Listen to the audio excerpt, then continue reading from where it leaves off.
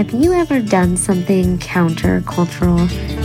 Do you ever wonder why so many people say they value love, and yet they seem to show it in such different ways?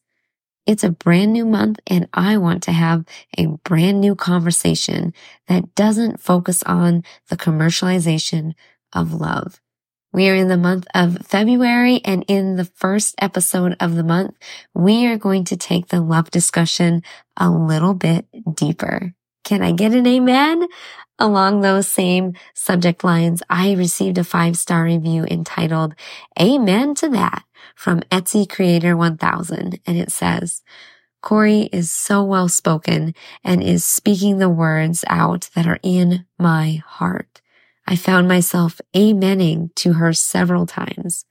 I love how God is using her voice, and I can't wait to see what will come. Thank you so much for leaving a review. It truly means the world to me. These reviews are so encouraging to myself.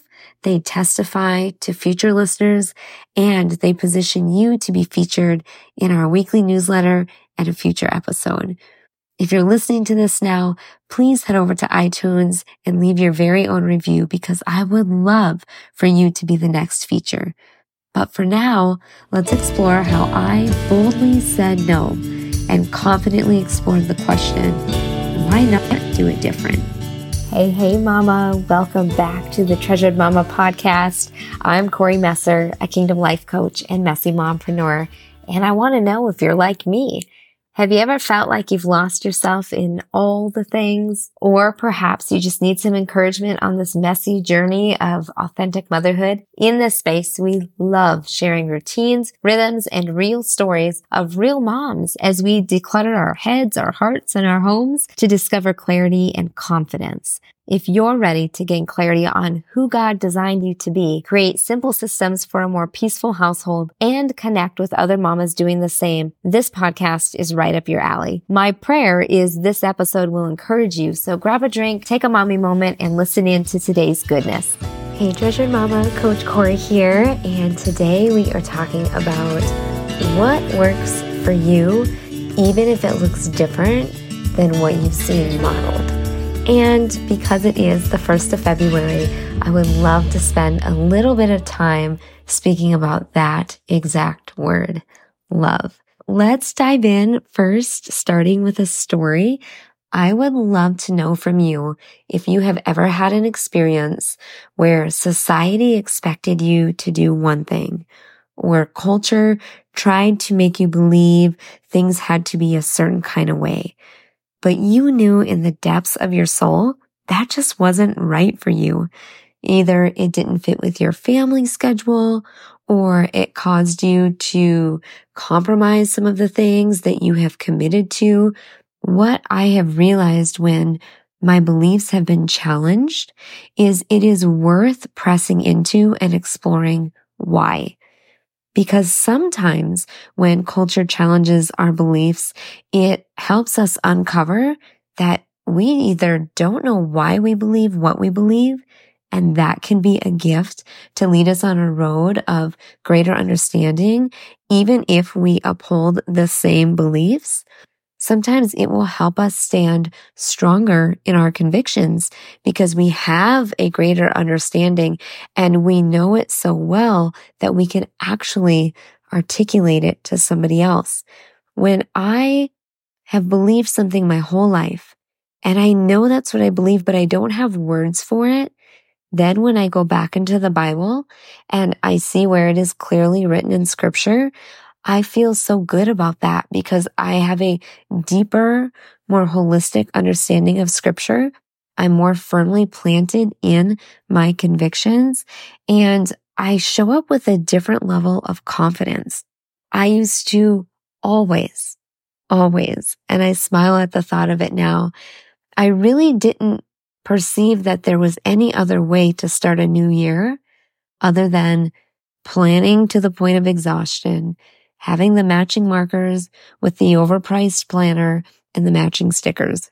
And I know it sounds so goofy to think about that now, but that's really how it was for me. I got so caught up in the hype of that time of year. However, What I knew for me, though, was that it felt really rushed. For me, December is a time of restoration with my family. Even if it feels busy, we've learned to say no to a lot of the things so we can say yes to the most important things. And for us, that is relationship. I was really missing out on the gift of the now, the present.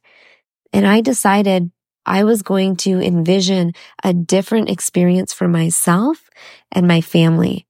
I decided to cast vision, to become curious on how I could personalize my week, my month, my quarter, my year, so that it works for the season that myself personally and my family is in. And for many years, this meant staying home a lot more because we had multiple young children, or I was pregnant, or I was nursing a baby. And truly, we are just now seeing what it could look like to be out of that season. Our youngest one is a year old. Now, December is reserved for relationship because January is a time where many people are starting all the new things, and there's kind of this cultural push to do that. It's a very surface level reason to do it if you don't have something deeper that is rooting you, grounding you, planting you. And I like to think of the what is, what are you doing in the new year? It's the resolutions, it's the plans, it's the goals.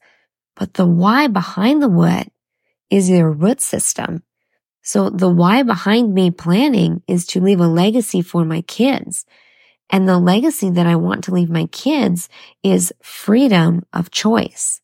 That is one aspect for myself, to have freedom to choose how you spend your time and whom you spend it with. So I want to model that. I want to have my behaviors exemplify that. And when they don't, I get to ask a question. Why not? And that's where it all started for me. I asked myself, why not? Why not do it different than what culture says, if that's what you believe God is calling you toward? So present day in December, we really use that to invest in our relationships. And then in January is when I use the time to plan, to vision cast, to get everything written out on paper, to rebound a little bit from all of the holidays. And it gives me this extra time because for me personally, and this would be the next recommendation, is number one, explore what it could like. Number two, personalize it and write that down. Because for myself, this idea of needing January to be a little bit more at ease was compounded when I lost my beloved kid brother. The date that he passed was in January, and I realized that I naturally need some extra time to process. I naturally need less stuff on the calendar. So when those emotions bubble up, I give myself the gift to process them, to feel them. And I don't run so hard pursuing goals in January that I don't feel the things in my body, and then I crash and burn in March or April. That's one example of how I have really shifted things to work for me. It comes down to how are we showing up for ourselves? Because how we do one thing is how we will do everything. And if we are not seeing the value in personalizing our life experience for ourselves, if we are not loving ourselves enough to do that, how can we ever expect to do that for the people that we profess out of our mouth that we love? And February is a month where there's the very commercialized holiday here in the United States of Valentine's Day. And I love focusing on love. I absolutely do. The challenge I have is when the holiday becomes so commercialized that it's more about the value and the purity of your love being equated to the expense of a gift you buy or an experience you provide. That taints the essential definition of love. So today I want to unpack 3 major types of love that I see exemplified in the Bible. And I encourage you to explore them and see if you have them incorporated in your life. And if you don't, explore, like we talked about in the beginning, get curious. What could a life look like with these 3 different types of love very present in your life? And from there, create a vision and write it down. Eros love. This you may think of as physical love, even sexual love, romantic love. Eros, E-R-O-S. And this is the type of love I think many people feel you just have to have in a marriage. You can't have this until you're in a marriage. And that is not true. I deeply loved my husband in this capacity before we were married. And I would even encourage those of you that are single that you know that you're called to be in a married relationship down the road. Explore what this looks like and write down your non-negotiables for this type of love. And those of you that are married, I encourage you to do the same. My husband and I recently celebrated 10 years of marriage. Thank you, Jesus, for this wonderful man. It's really interesting because a lot can happen in a decade. And for us, that meant having all 4 of our children, job transitions, different vehicles being purchased, personal growth, depth of understanding in the Bible. I mean, you grow so much in that time. One of the things we get to do as a married couple is to revisit some of the things we used to do well and see where we've gotten off track. And then vision cast for what it looks like in our current season, write a vision, and then walk that out. So that is romantic love, if you wanted to summarize it. The next one is Philos. I think I'm saying that correctly. Philos love, P-H-I-L-O-S. This can be described as brotherly love. And brotherly doesn't just have to be male to male. Another way to think of this is affection or friendship. And one of the things that I learned after I had experienced some tragedies was the value of expressing what is on your heart in the moment from a place of pure love. You just never know when you will no longer have the opportunity to say, I love you to somebody on earth. We don't know when we will be called to eternity. And there is an urgency. I encourage you to live life with a faith-filled, fervent spirit, meaning don't delay on the things you are called to do now. Act on them immediately when you know God has called you to that. And I do believe this is one of those things we often look at after the fact. Oh my goodness, I no longer have the opportunity to express this in this way. What I would give to be able to do that again. Do it while you have the opportunity. I have a couple of friends and we were recently discussing friendship and the depth of friendship. And there were 2 main things that came out of those discussions. One of them was, I love that we have the type of friendship where we can pick up where we left off. But in addition to that, I really took the time to express and say, even though we have that type of friendship, and I value and love and appreciate that, I also get to do better about reaching out consistently. Has that ever happened to you where some of your best friendships and relationships are the ones that become the most neglected because you know they will love you regardless? And I hear that story often, and just because it happens often doesn't mean that it should be acceptable. If this convicts you, I encourage you today, right now, pause this and send that message. Make that phone call. Leave that recording. Send the text. Go speak to the person in person and express how much you appreciate their friendship. The other thing is I was talking to another friend, and I had shared with her how sometimes as friends, we just expect they know how much we appreciate them. I encourage you to say it. Speak those words out. It's so important, and we just never know what people are walking through. So I encourage you to do that. Express it. And the third type of love is agape love. You can think of this as sacrificial love, unconditional love, the love of God the Father. This is what I always think of with agape love. And if you want to unpack this, you can go into 1 Corinthians chapter 13.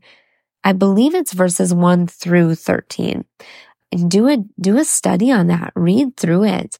It is so powerful to even begin to understand the depth of love the Father has for us.